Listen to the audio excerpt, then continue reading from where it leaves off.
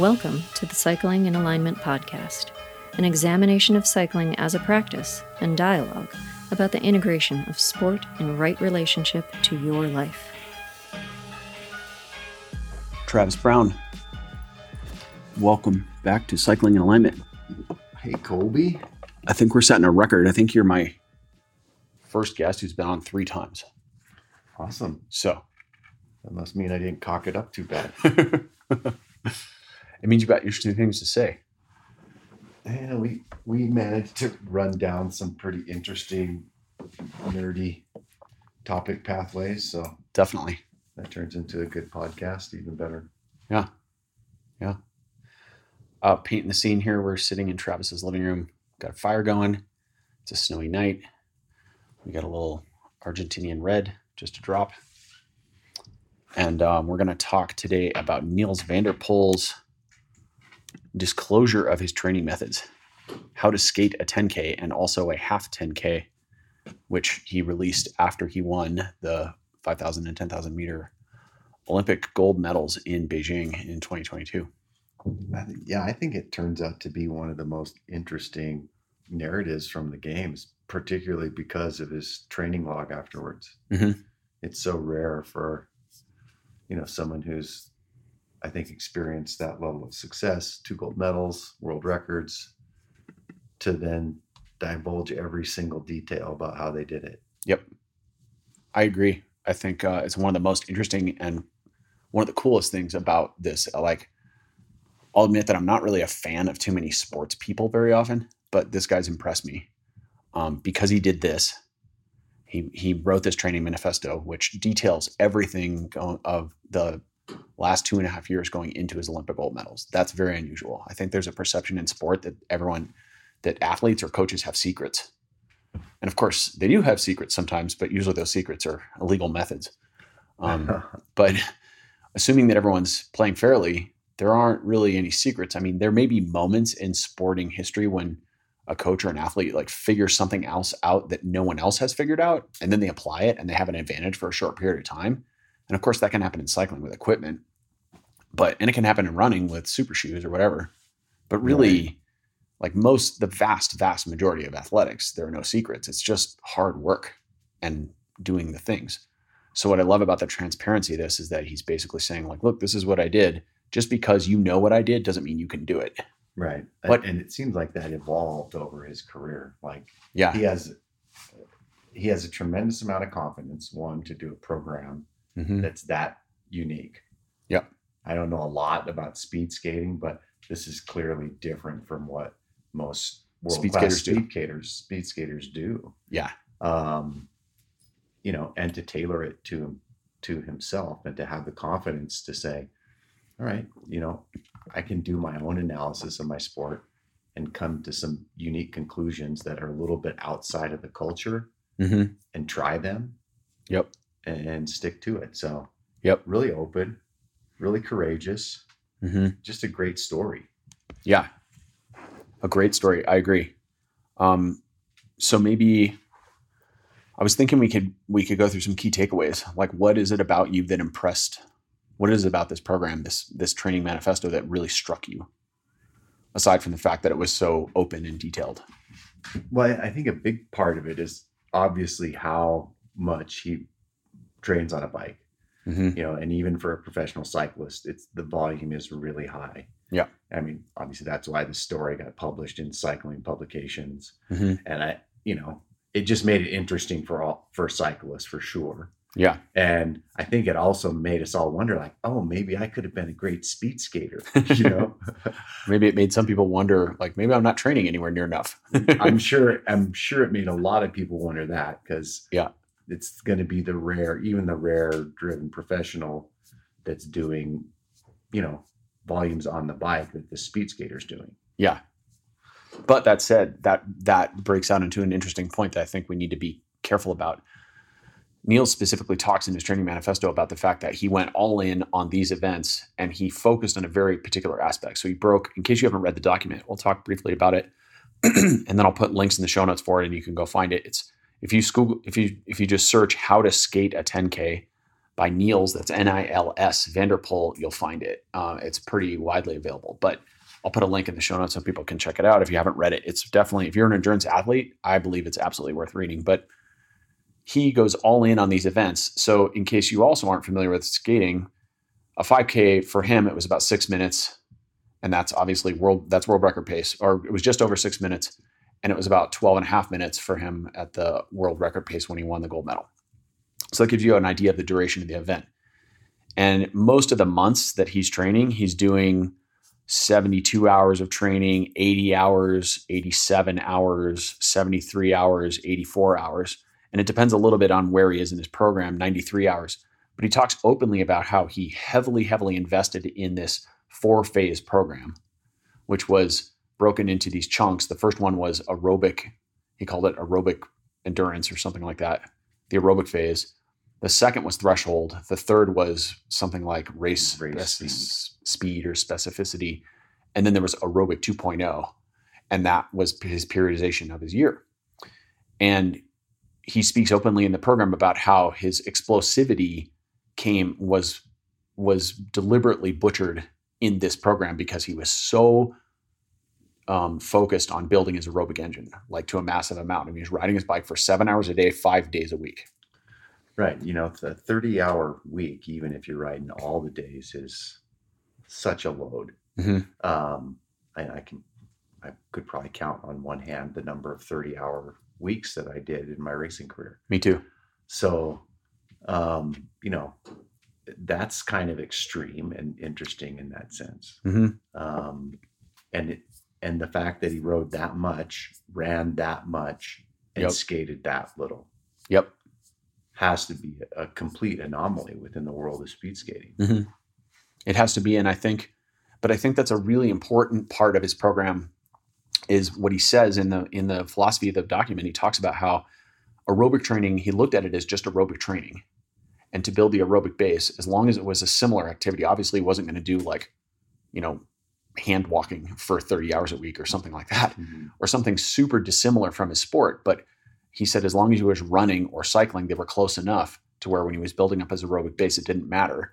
And this goes to the simple concept of periodization, which is the further away you are from your event, the less sport specific you can be.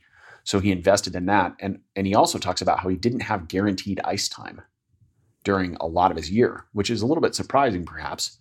But then I also equate that to track cycling, where we don't always have guaranteed velodrome time. Right. Like having track time it's actually a pretty precious commodity, and not all national teams have a velodrome for their national program. And sometimes it's in an obtuse place, or you don't live in the US. We have one track to international standard, and you have to fly to LA and be there. And then the road riding is crap, and you have all these challenges, right? So I suppose, a skater who was a world champion in 2014 and had already attended one Olympic Games, he still doesn't have guaranteed ice time 365.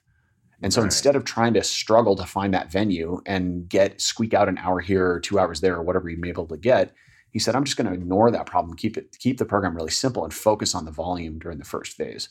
So I think there's a really beautiful simplicity in that, like letting go of that sort of hang up that you have to be doing exactly that.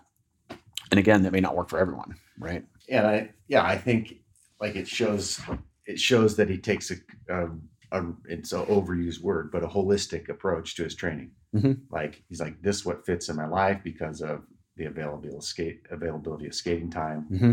And also because I think the stuff that he likes to do, like he clearly really likes to ride and likes to trail run. Yep. So he made a program that fits what he likes. And if you're going to do that kind of training, that volume of training, that specificity of training, he terms it this way, that monotonous of a program, mm-hmm. and stay motivated. It has to be some stuff that you like. Yep. It's clear that there are, I think we think like physical talent, is, well, you got to have the physical talent, and that's what you start with to become an elite athlete. Mm-hmm. I would say, and I guess it plays into the physical talent, but I would say one, you have to have a deep, deep drive mm-hmm. to train, to do the training load to get you to the top. And then you have to be able to digest and absorb and process that training load without getting injured. Right. Like, those are two things that all of the best athletes in any of, the sports we're familiar with, they all have that. How you get there, according to this model, is not that important. Right. It could be a circuitous path. Yeah. And I think that's one of the most important takeaways for me from this entire program and this reading is that what I love about it is I always make this statement. I try not to imagine what other people are thinking or try not to tell myself that I know what other people are thinking. But from the conversations I've had with a lot of athletes and interactions I've had over my coaching career, it seems to me that there might be a common thread of belief among amateur athletes that in order to be an elite level athlete or a pro or an Olympic medalist or even Olympian, that you have to basically become more monk-like and more committed and more disciplined. Right. And it's unquestionable that Niels has an amazing amount of discipline and drive, right? But what I love about this document is that he expressly communicates and is very open and honest about how he's also smart enough to know that he's a human and he can't train 7 days a week for 6 months at a time. And that's unrealistic. So what he did is a 5-2 training plan where every week he trained for 5 days straight and that was his job. And then he took 2 days completely off. No training at all. No training at all. Socialized. Went and hung out with his friends. If he wanted to go on a hike, they did, but it wasn't part of training. If they wanted to go bowling or drink beers or whatever, they did those things. And he had a normal life. And that allowed him to counterbalance the other incredibly hard days of work he was doing. And it was like a reward. And I think that was super vital to his program is the fact that he recognized that he's not a monk and that he doesn't want to live like that. And there's a really brilliant quote that I selected that I'd like to read from his document here. So it's about that concept of life sport balance. He says, creating value outside the ice rink decreased the value of sport in my life as a teenager. In my life as a teenager, the sport meant everything to me, which I do not believe is a good thing. And initially my ambitions with it.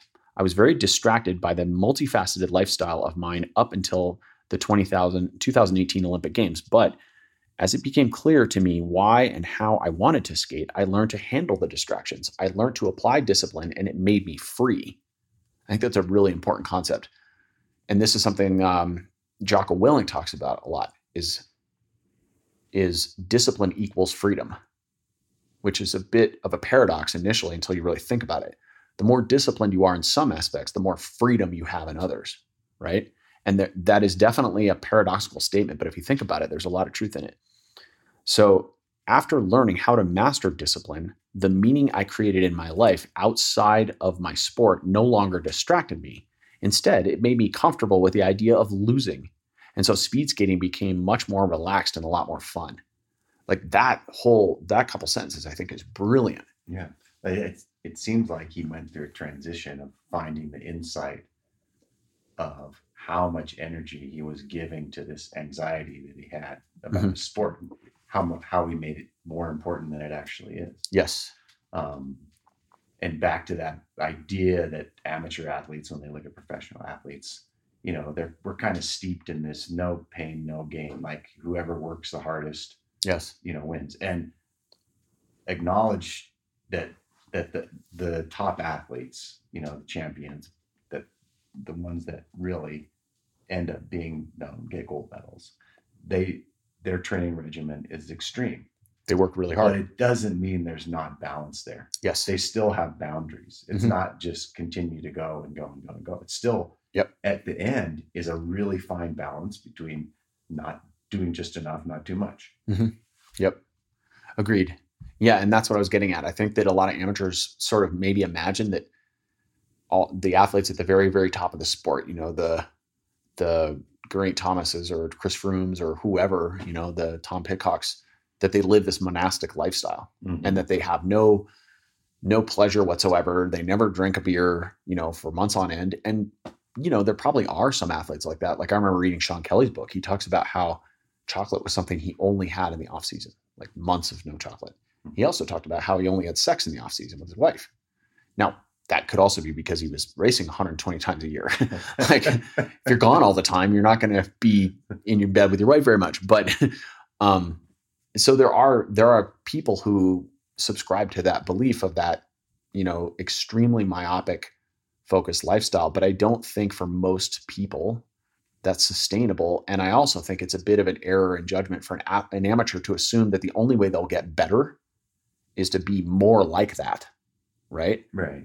I think it's a useful lesson for everyone at all levels of sport that we have to recognize there's a tension between the amount of motivation and drive we have to perform our sport or work out hard or whatever.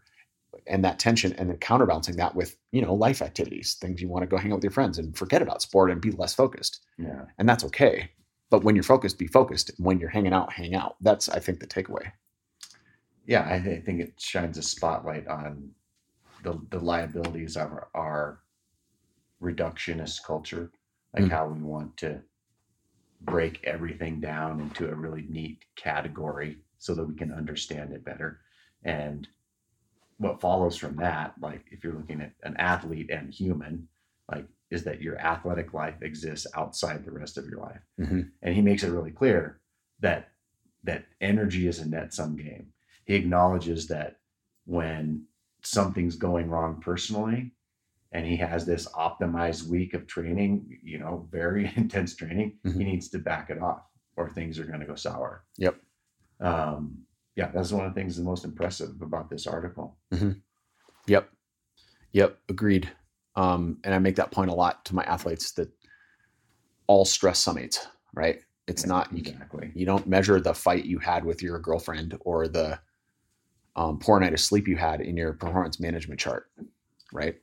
All that measures is your TSS on your ride, which is a function of how hard you went and how long you went. That's it. So it only focuses on your cycling performance. Yeah.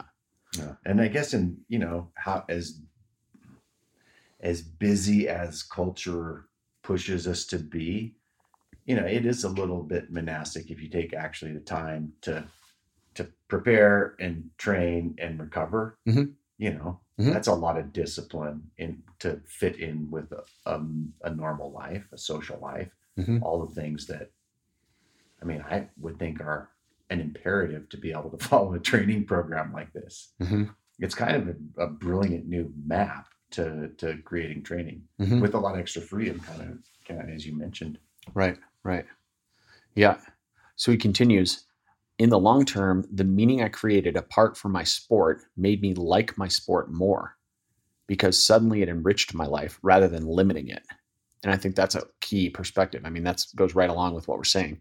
Instead of viewing sport as this thing that prevents you from doing the other things you might want to do with your life, drink beer or hang out with your friends or go for a hike or whatever, or just sleep all day. Instead of viewing it that way, it's a thing that actually can complement those normal human activities.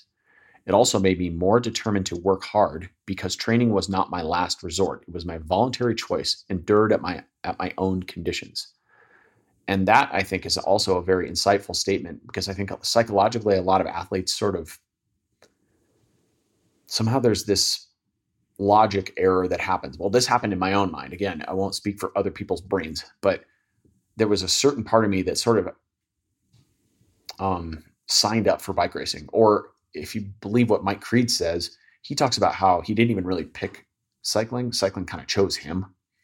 It was like it just landed in his lap and suddenly he was a bike racer. And I feel that way for sure, looking back on my young adventures as a bike racer. But once that sort of adventure started, it was like you're going over a waterfall and you were just in it. And there were just things you had to endure or do. And they just sort of were like accepted, like, well, you have to do long rides and you have to do intervals and you have to go train and you have to kind of always keep up and try to be at the limit, as Niels mentions that term in the article, be at the limit. And that perception can feel like a weight on your shoulders, that pressure to always be as fit as possible and always be pushing. And as soon as you're recovered, if you're not going hard or you're not tired or you're not smashed, then you're doing it wrong, right? Or you're falling behind. Or even the way, like the language you use, that you have to do it. Right. Yeah. It's an onus rather than a choice. Yeah. Right. You have to do it if you want to get to this level rather than if you want to get to this level, you choose to do it. Yeah. That's a very different way to phrase your athletic journey. Yeah. And this guy's only 25. And he's got a lot of wisdom in this document. That's why I think it's pretty cool. Yeah. I remember when he was talking about the 5-2 program and being able to socialize with his friends and how important that part of creating that balance was to staying motivated and staying on track and having a life that you're enjoying. He says, I take 2 days off completely and I go out to the pub with my friends and I have a beer or 6 beers. It's funny. And, it makes the point, like, you got to not feel like it's a huge burden, or you're never going to keep the motivation to take the load of training that this guy does. The massive load. Yeah. That's what's so brilliant and balanced about it, right? Then the last sentence that I wanted to quote from this is a continuation of that thought. He says, after all, I didn't get to decide whether or not I would win the Olympics, but I did decide if I wanted to compete in a 100-mile ultra or not. So in his aerobic endurance training cycle, he rode his bike, but he also did some 100-mile ultra runs and some other stuff. And he talks in the document about how he only cried once after a race, and it was when he finished a 100-mile run, which, I mean, I've thought about that. Like, I have some friends who've done 100-mile runs. I mean, to me, that's pretty inconceivable. I don't know if I could finish a 100-mile run. Even now, it's extreme. It's like 25 or 30 or 40 hours of running. Like, I don't know if my body can handle that. Well, that's another thing that speaks to his durability. I mean, not only like the volume on the bike, to be able to absorb that is extremely impressive. Yep. The amount of threshold work, like when he goes into the intensity phase, like that's really impressive. Yeah. And like in his high volume, to be doing 7-hour bike rides, and then, I did 10-hour trail run, Yeah. And to transfer for back and forth somebody like that can soak up that kind of training. Yep. You can't say they're going to always be an Olympic champion, but like, right. They have the potential to be the top of a lot of different sports, probably. Yep. And that's a super important point about this program. If you read this document and then you look over his training log, which this is also what's cool about it. It's not just a detailed account of his entire training program written out in sentence form. He actually publishes his training log, which is just an Excel spreadsheet for 2.5 years with comments, which is really cool.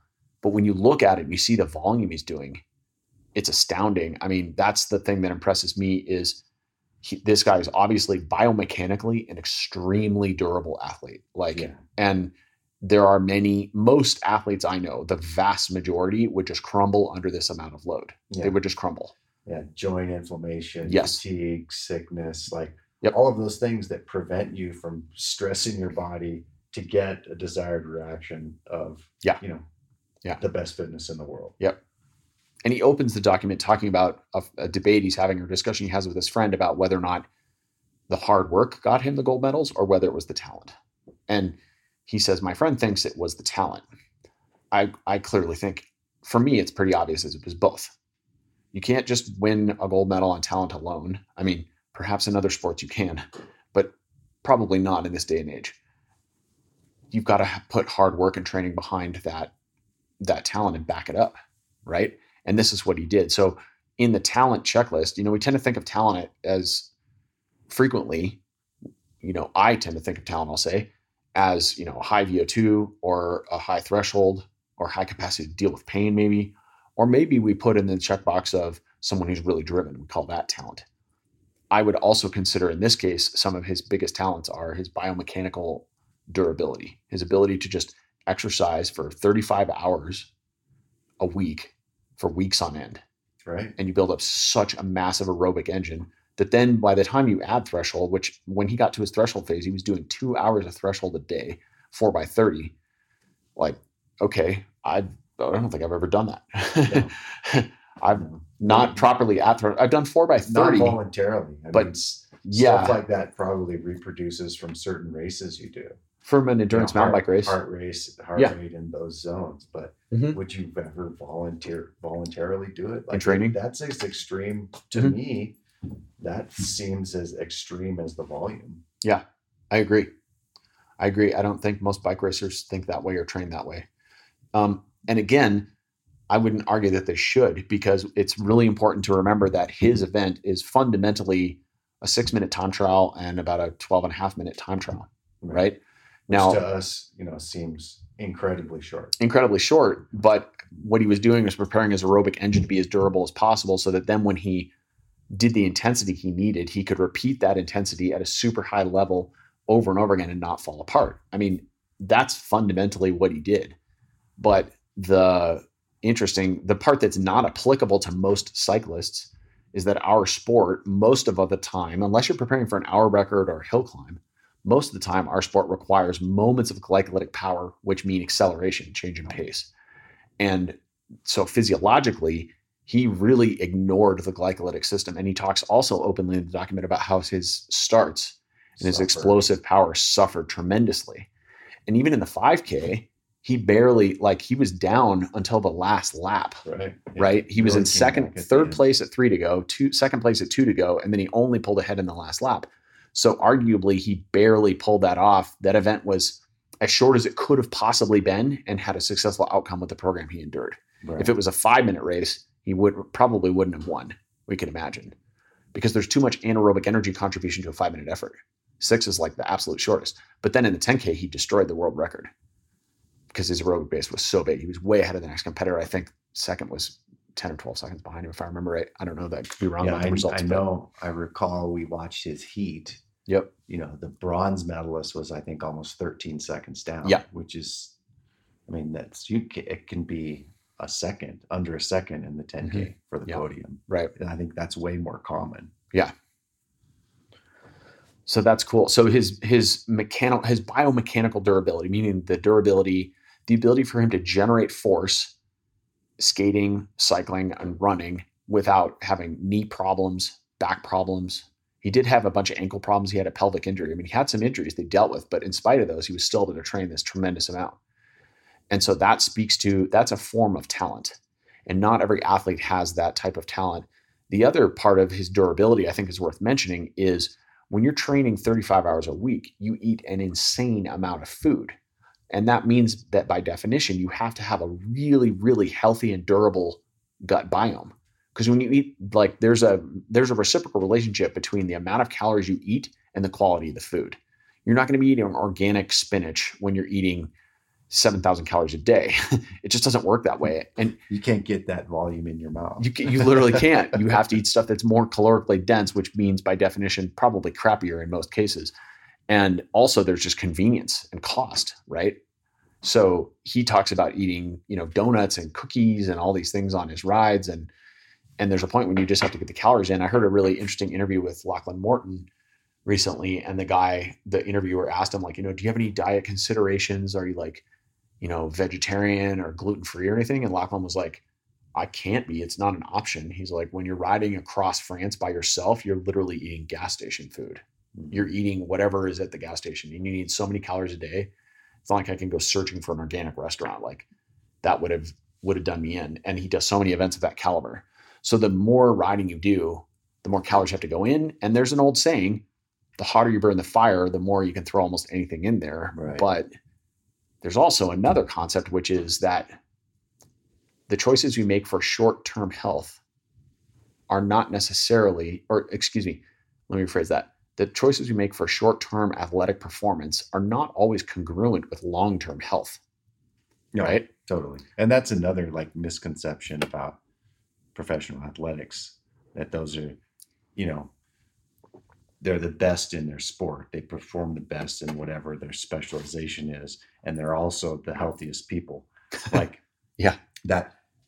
Exercising or training or your lifestyle, everything that goes into your lifestyle to become the best in your sport, and everything that goes into your lifestyle to be as healthy a person as you can. Yeah. Those two spaces have a pretty small overlap. Yep.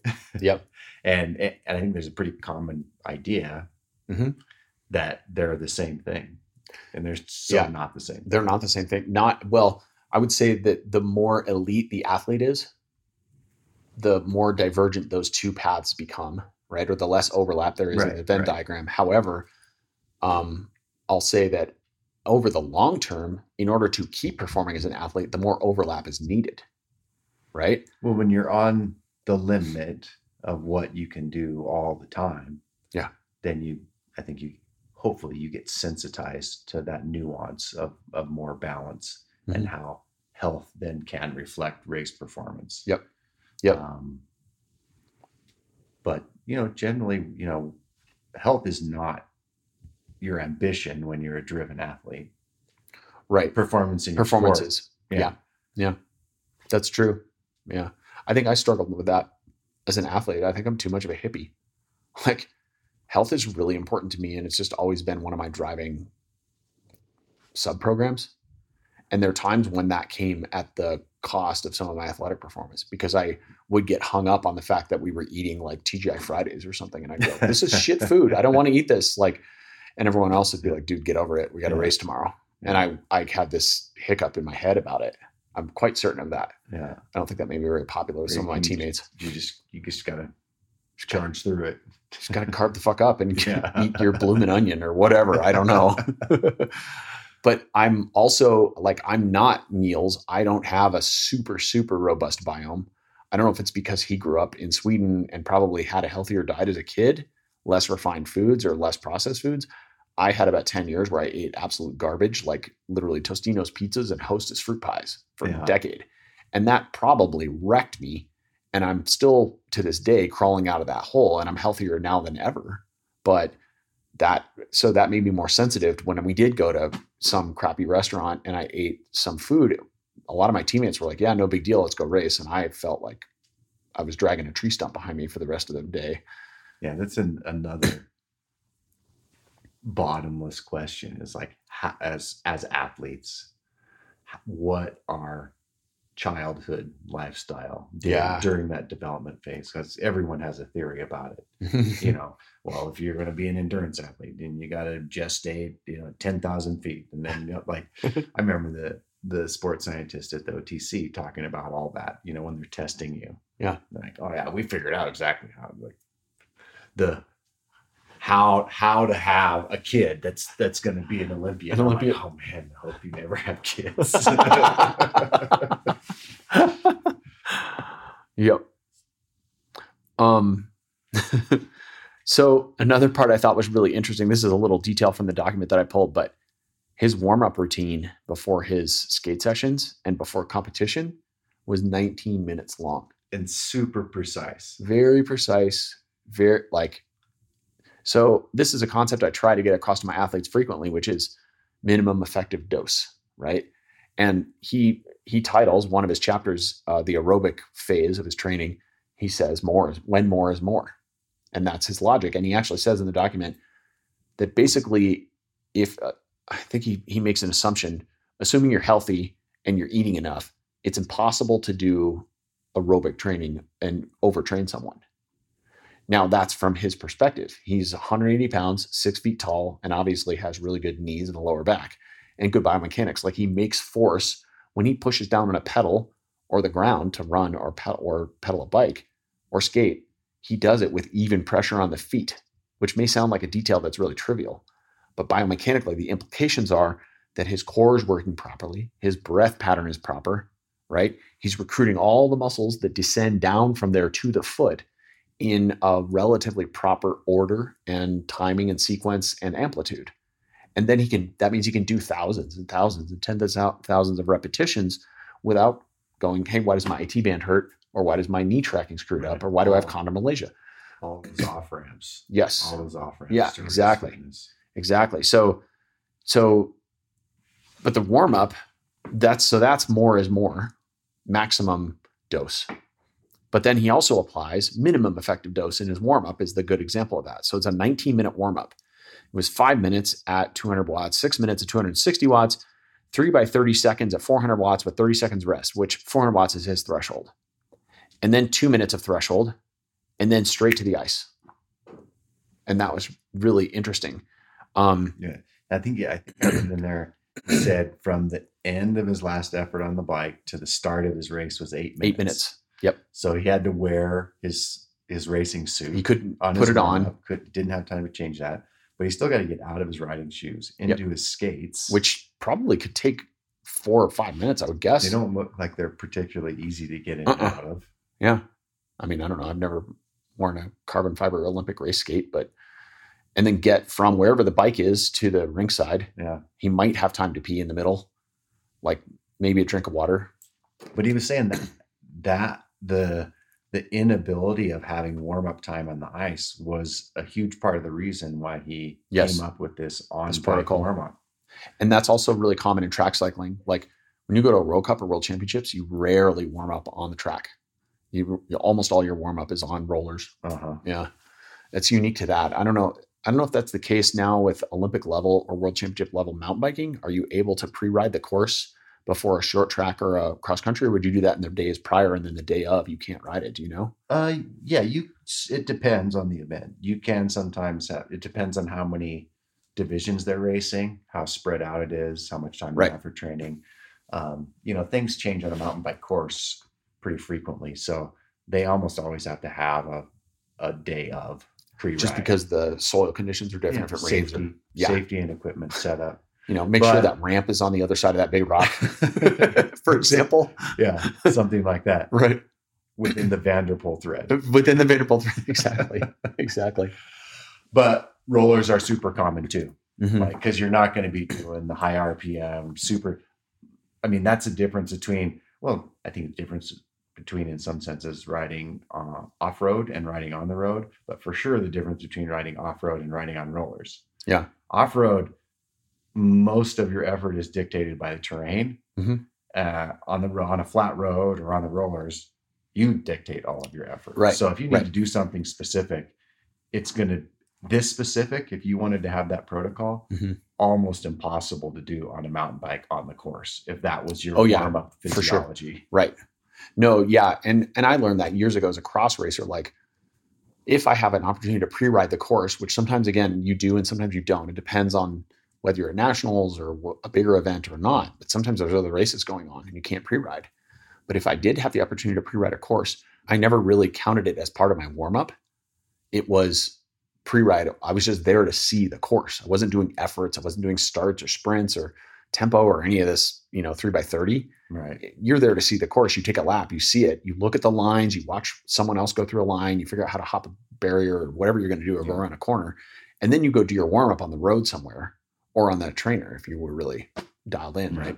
If you had a program where your philosophy was your warm-up protocol needs to exactly dictate the race conditions, then maybe you could just do a hot lap for your warm-up. You could, yeah, I suppose. It would be probably almost as unique as his approach. Yeah. I'm really curious. It makes me interested to watch more speed skating and watch the World Cups. The way he chose to limit his competition and do so much of his high intensity preparation on his own. I mean, I think it's the same. They have a World Cup season. I know for cycling, a huge part of this high intensity, whether it's, over threshold, whatever it is, 1 minute efforts, 30-second efforts, or 30-minute efforts. Yeah. Like for cyclists, a lot of that volume is taken up by just actually what we have to do to race. So, your high intensity stuff compared to Nils is a lot of racing with some supplementation in intervals by comparison. Like he just said, I'm going to manage all of it. Right. I'm going to race very little. Right. Because this is what I think is going to work for me. Yep. So 2 points there. One is obviously he had the blessing of his national team to do that. Like for the example, the year I made the Olympic team in 2004, I had no choice but to go through this massive pathway to make the team. Right. Which meant a shit ton of travel. Your preparation long-term was kind of dictated by that. It had to be. And in some cases, I mean, this is a failing of like, there's an endless debate in the U.S. national team and all the selection committees, but the U.S. team uniquely wants to have this open opportunity for athletes to qualify for the Olympic team. So there has to be a pathway. It's written in the Olympic charter, the U.S. Olympic charter. There has to be a pathway for any Tom or Susie to make the Olympic team if they do all the right things.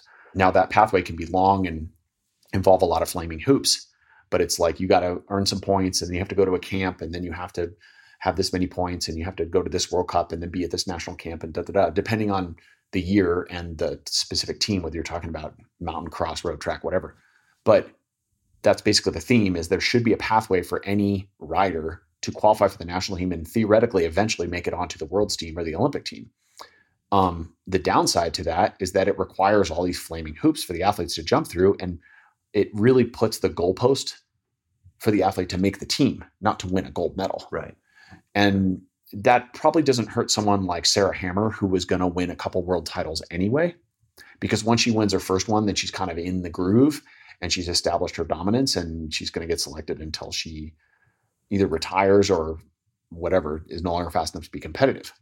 But for an athlete who's like, well, I'll use myself as an example, someone who's maybe medal capable if things like really went perfect on the day of, that could screw me, because I'm not Sarah Hammer. I wasn't that dominant in the sport, right? There are a lot of I'm just using myself as the easy example here, but there are a lot of athletes who are in that middle zone where if they performed perfectly on the day of the Olympics or World Championships, they could have come away with a medal. But because they peaked 3 months earlier for the U.S. Olympic trials or the World Championship selection camp, right, then by the time they get to Worlds, they've already been wrung out. So in the case of Niels, he obviously had the luxury of knowing that he was on the team, so he could afford to avoid the World Cup season. He did do World Championships, I believe, this year and won, but he didn't have to do a whole bunch of qualifying stuff or a bunch of team camps. He maybe had to do a few minimal bits of that, but he basically chose to ignore all of it and just train.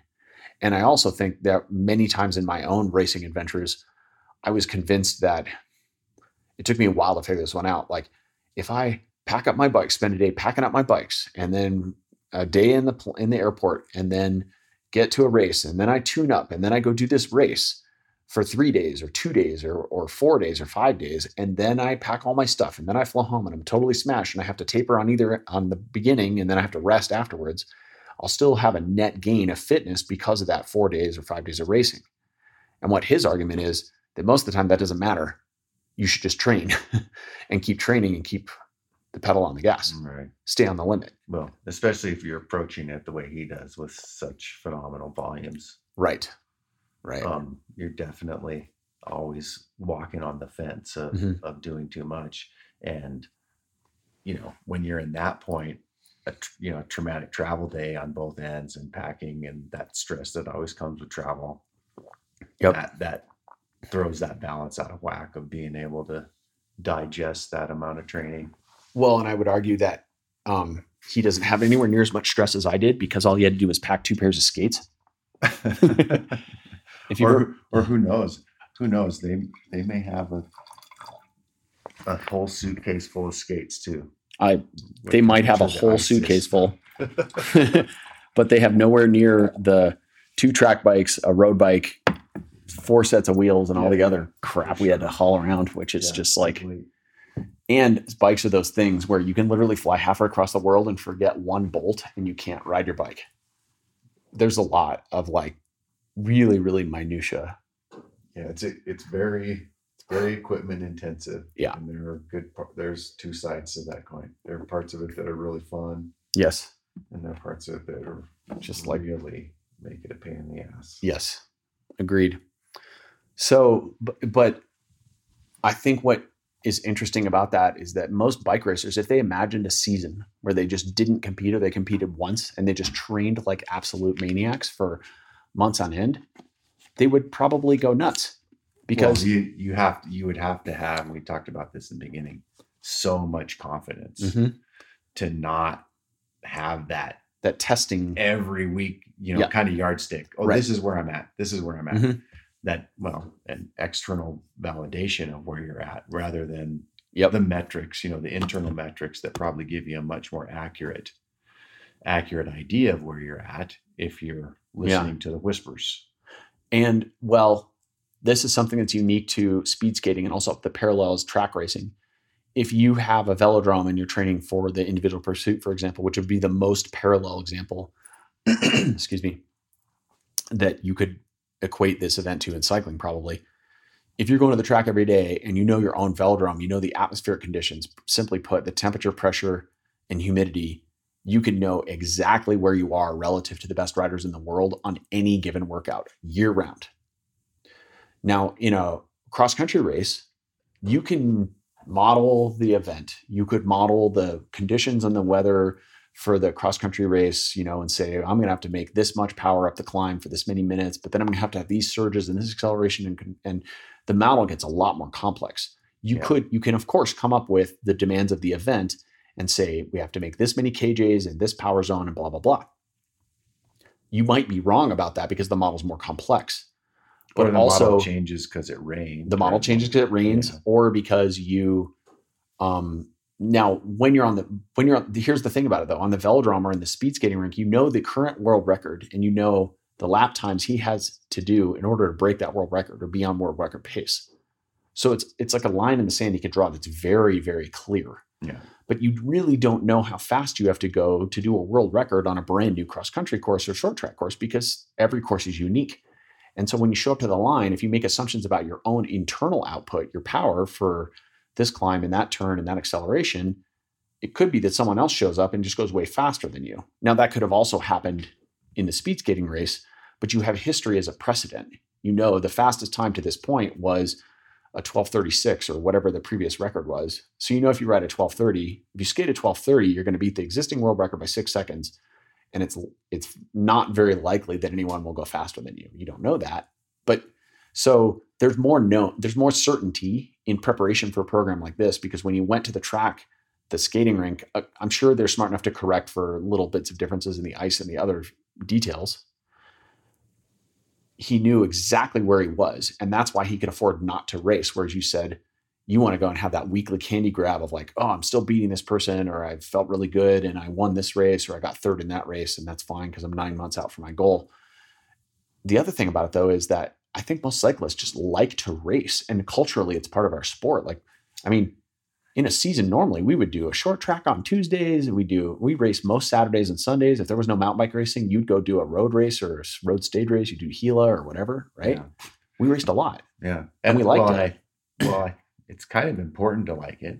And throughout his career, it seems like he went from, as a junior, not liking it because of the stress and anxiety that came along with it, because of the pressure he was putting on the outcomes. Yep.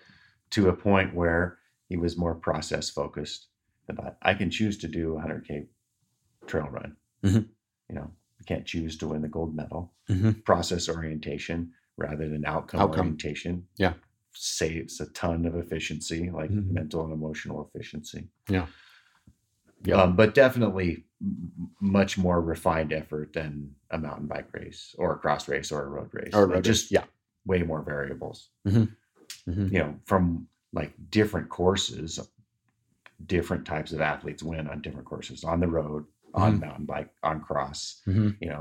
Different athletes win between one day and the next, because one day it's baked hard and dry, the next day it's muddy, and there's people that are better in those conditions, like exact same course, 2 days apart, completely different outcomes. So yeah, you're right. That's an interesting part of his training program, and maybe one of the things that allowed something that's this specific. I just can't believe, like, all of these.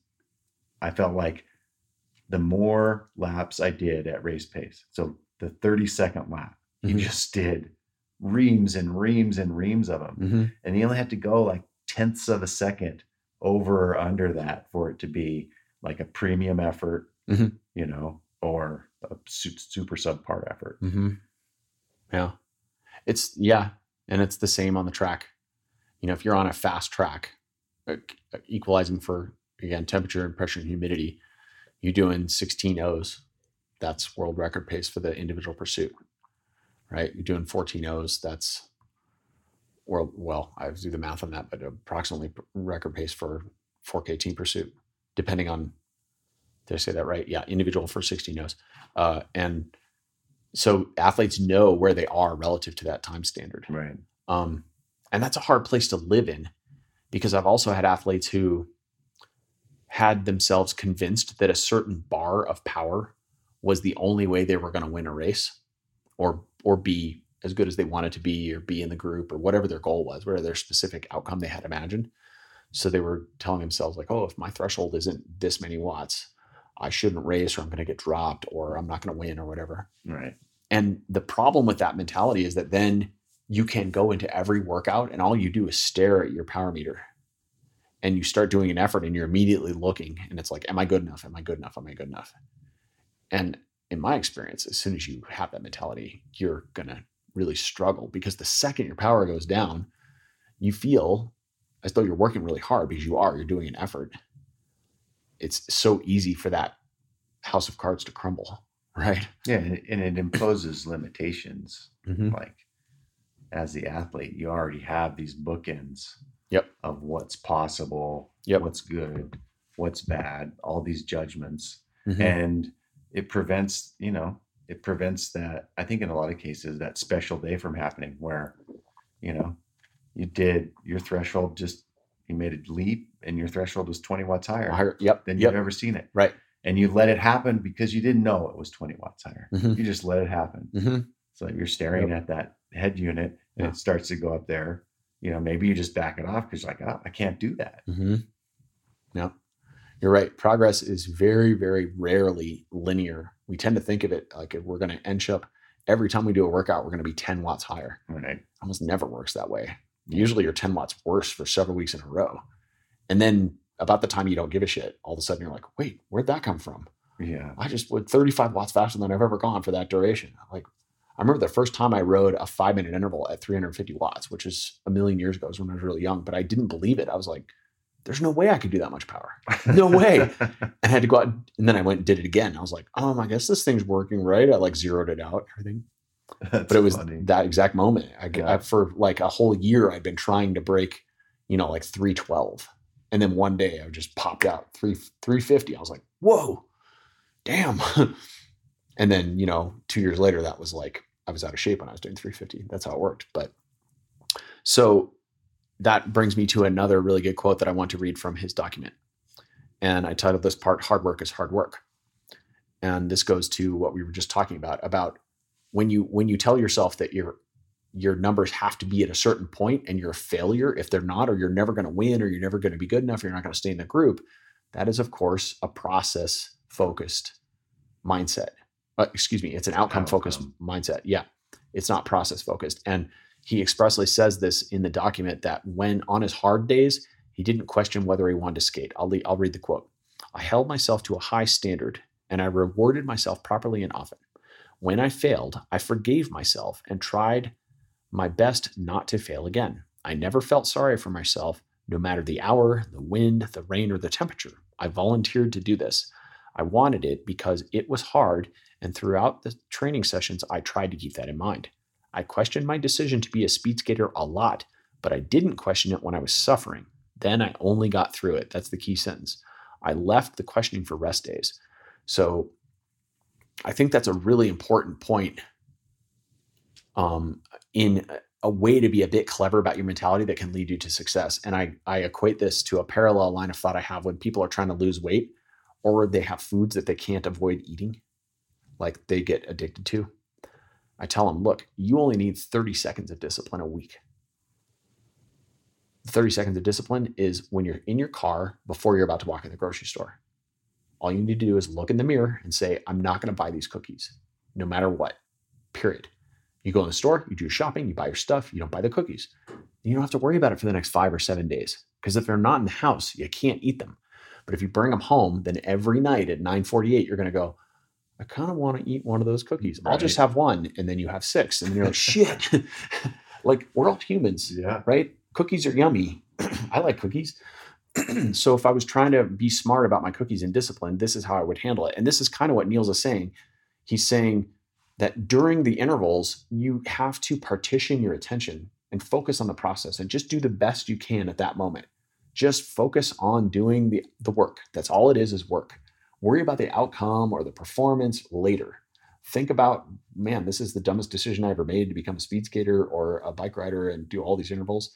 Think about that on your easy days because you have a better perspective. Yeah, and it kind of dovetails into his more is more philosophy. Mm-hmm. You're not wasting headspace, wasting energy on something besides the only thing you're doing there. Yeah. Which is, for him, busting out a handful of 29.5 laps. Right. Right. Anything he's thinking about besides that, anything he's putting energy in besides that is not getting as much. It doesn't serve him at that moment. Right. Yeah. Yeah. Did you ever have moments when you were like at the elite end of your career where you were thinking like, I'm crazy, I shouldn't be doing this, that you can think of? Not too often. I always felt like it was a privilege, Mm-hmm. To be able to do that for a living, Mm-hmm. be able to see the world, race bikes and get paid for it when you like to race bikes. Yeah. There are times are hard, and there is a part of that external motivation that we talked about. That's part of the world of anything that's competitive, really. Mm. I mean, you're only as good as your last race, and you feel like that, and probably to a lesser degree, people feel that way about you, but you always think like what's coming in is just about the very last finish line that happened. So yeah, if it's great, you're on cloud 9. Mm-hmm. If it's, it was subpar, then you're low. Mm. It's another part of the durability of like, I'm sure Vanderpool had a lot of races that he was disappointed with. I mean, that's just the rhythm we talked about earlier. Nothing's linear, right? Not only this progress, Mm-hmm. this trajectory, we like to make things linear, but nothing is. Mm-hmm. It's a wave. There's going to be peaks and troughs on every trajectory. There aren't many straight lines in nature. No, maybe not a single one. If you're talking a really, really straight line. Right. Right. So yeah, we're doing our best to put as many of those straight lines so that we can make sense of nature. But that's a whole different topic. The human mind trying to cleave things the way we think is orderly and tidy. Yeah. Yeah. So I love the simplicity of this program overall. I love the singular myopic focus. I don't think that many athletes could perform a similar program in their lives. I mean, first of all, most people can't train 35 hours a week, but even professionals, he went so heavily into one specific style of training that he gave up his explosivity.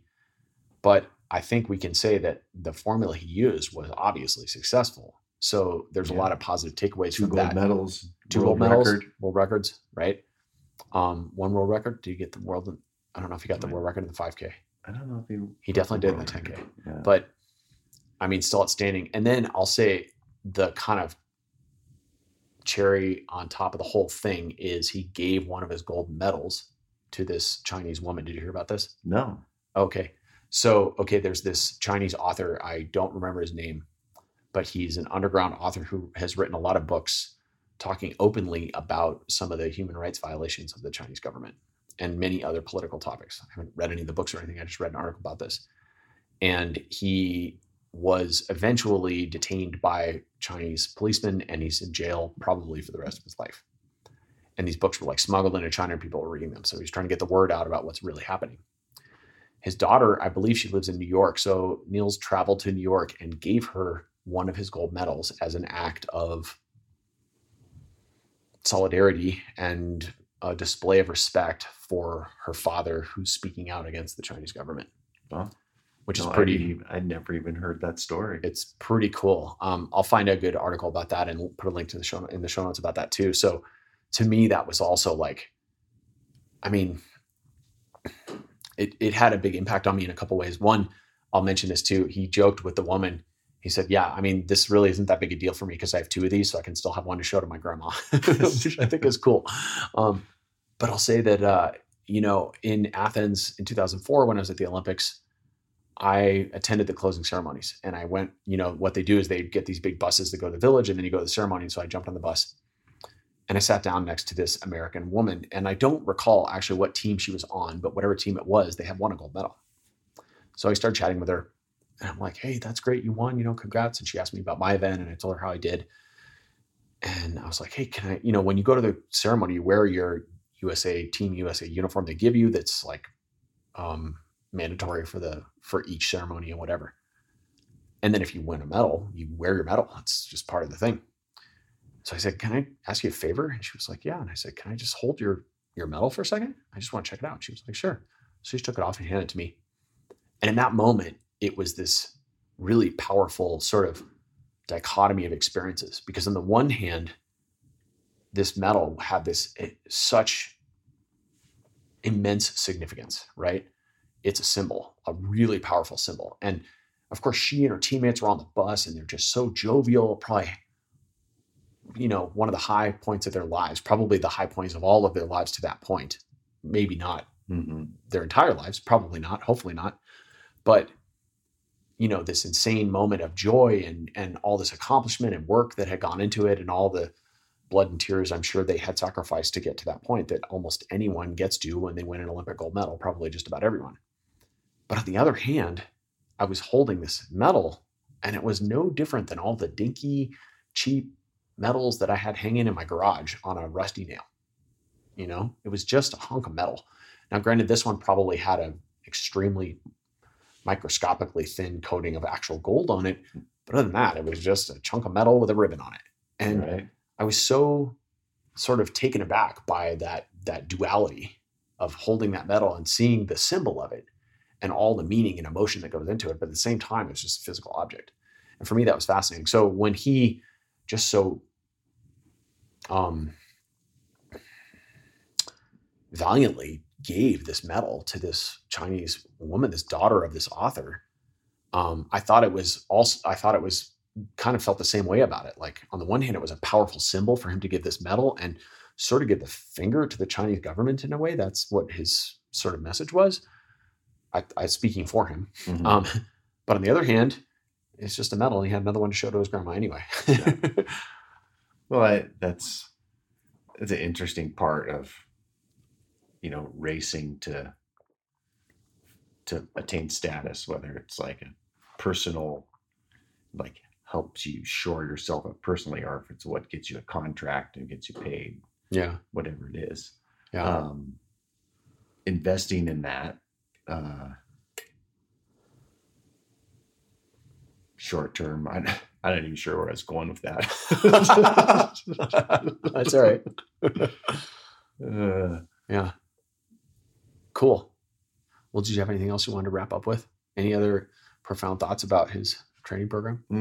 It's super interesting just because the way it moves the book in so far out on kind of what the standard ideals are for training. And it makes me, even at this point, I'm so far out beyond my racing years, but it makes it interesting. Oh, maybe I'll try some really high volume stuff or more diversity or whatever it is. It changes the way people should look at their training for within our disciplines and endurance sports. I think it really opens the door to some unique evaluation. To re-examine programs maybe in some respects. Yeah. I love the dichotomy between on the one hand, there's this very specific window where more is more, and there's kind of unlimited amounts that will add value. Now that's to underline that's with the presupposition that you are biomechanically durable enough to handle that load, Right. and that your gut biome can handle all that food without collapse, right? And there are a lot of people who do not qualify for that. But, within those limits, you might find that actually during the aerobic phase, if you were to apply some of those basic concepts, you could maybe get some really big gains, possibly, right? That's, I think, one takeaway for a lot of athletes. But also then, I think the other big takeaways are that we run around doing things like VO2 tests and training camps and races that we think will add to our performance. But probably when you look from a very 30,000 foot view, the net of a lot of those things isn't useful. I mean, that's one thing he talks about too, is he doesn't do tests because he didn't need to, because he had his standard on the track. It's not quite the same for someone who's training for road racing, but on the other hand, all road racers have power meters. So we all kind of know where we are. Well, and he also said he hated it. He hated it. Yeah. So he just does away with it and recognizes it doesn't serve him. So that's part of the minimum effective dose, or the keep it simple, stupid principle, right? The KISS principle, which is like cleave the things that do not serve you, right? Just cut them away. And that's a really powerful tool. And I think a lot of athletes could benefit from that technique, cleaving. Yeah. He talks about, you focus on the parts of your training that make the biggest difference. Like, yes, like a lot of these tiny things, really depending on how much personal, emotional energy you're putting into them. If it's a lot of investment for a really nuanced thing, maybe it doesn't make a lot of sense. No. And he boils everything down to skating is just a one-legged squat. Yep. Yep. Perfect example. And there's skaters that talk about, feeling the ice and like all like the other end of the spectrum. Yes. Like this super nuanced. Yeah. I remember talking to a skater who was an athlete transitioning from speed skating to cycling. And it was just when rollerblade racing, like dry land skating was becoming popular. And we were talking about, is there going to be a crossover? And this athlete was like, oh no, like skating on the ice is so nuanced. Like the roller skaters will never get that nuance and be competitive. And that turned out to totally not be true. Like those athletes they crossed over with a lot of success. Right. So yeah, it's another opportunity a little bit like that to just like take a brand new look at your training for whatever your sport is. There might be a lot of different ways around the block. Yeah. To get to where you want to be with your preferred activity. So simultaneously, again, he has this paradox where he allowed himself great amounts of freedom in the aerobic phase to do other stuff like running and cycling. And that led him to his goal. But then when he was skating, he was myopically focused on ice only, because he talks about how he didn't do dry land training like a lot of the other skaters year round, because he said it would pollute his technique. He also acknowledged that not every other racer felt that way, and that it was down to the individual, but he felt that it would pollute his technique, I believe is the term he used. And I thought that was quite interesting. So yeah, I don't know. I mean, you'd have to interpret that. Didn't dry land skate, inline skate. Right. Didn't use a slide board. I think those are like super common things for speed skaters to spend hours and hours and hours on. And the vast, vast majority of his weight training was simply one-legged squats. He occasionally did max deadlift and back squat every few weeks or something like that. So, but also he got to the point where he could do 2 hours of one-legged squats. I know, it's just insane. So I got to tell this story because I read the article, several weeks ago, and I was like, oh, I got to try this.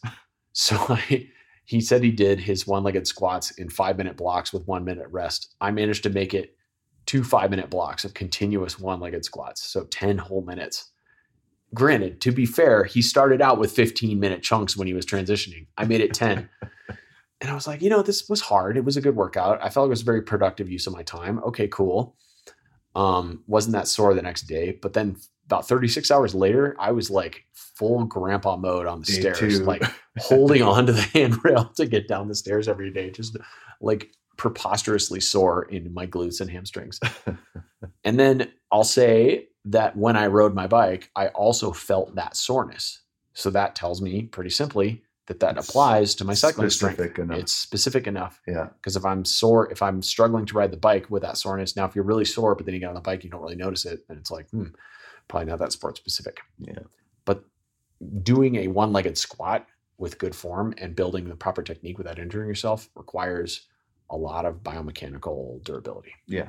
So, and especially at that volume. With another order of magnitude when you're looking at those type of volumes. 2 hours. Yeah. Yeah. Yeah. Yeah. Cool. Well, good stuff.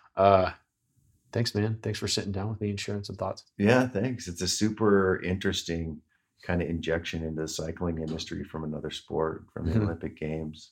Yeah. Yeah. So I'm glad you found his story as interesting as I did. Yeah. Yeah. Super good stuff. Right on. Till the next one. Bye. Epilogue.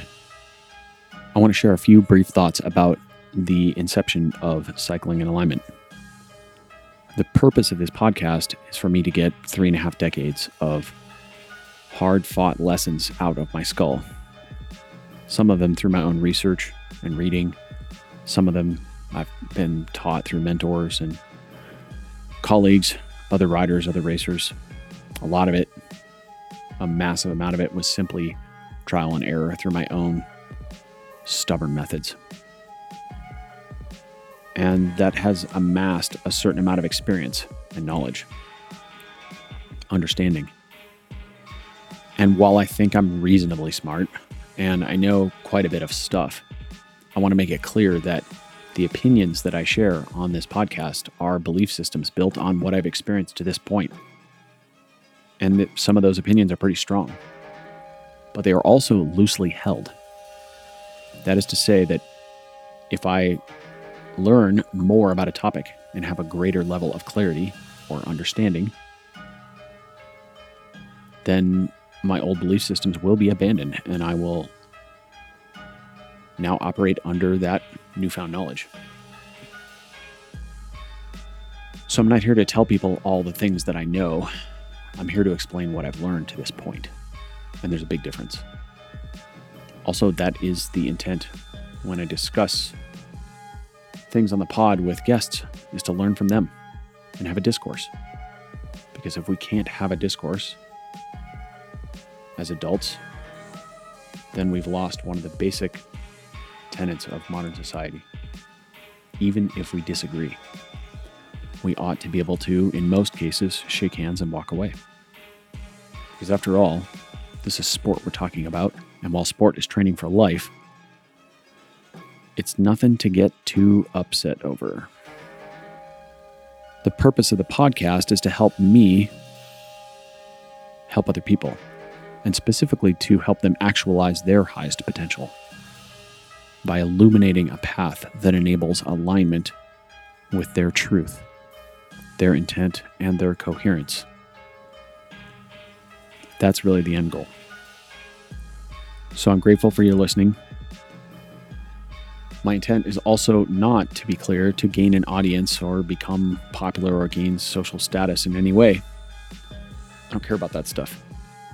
That said, if you feel an episode that you have heard will help someone you know, please share it with them. That helps us reach the end goal, which is to help more people. Thank you for listening. I'm grateful for your time and attention. Blessings.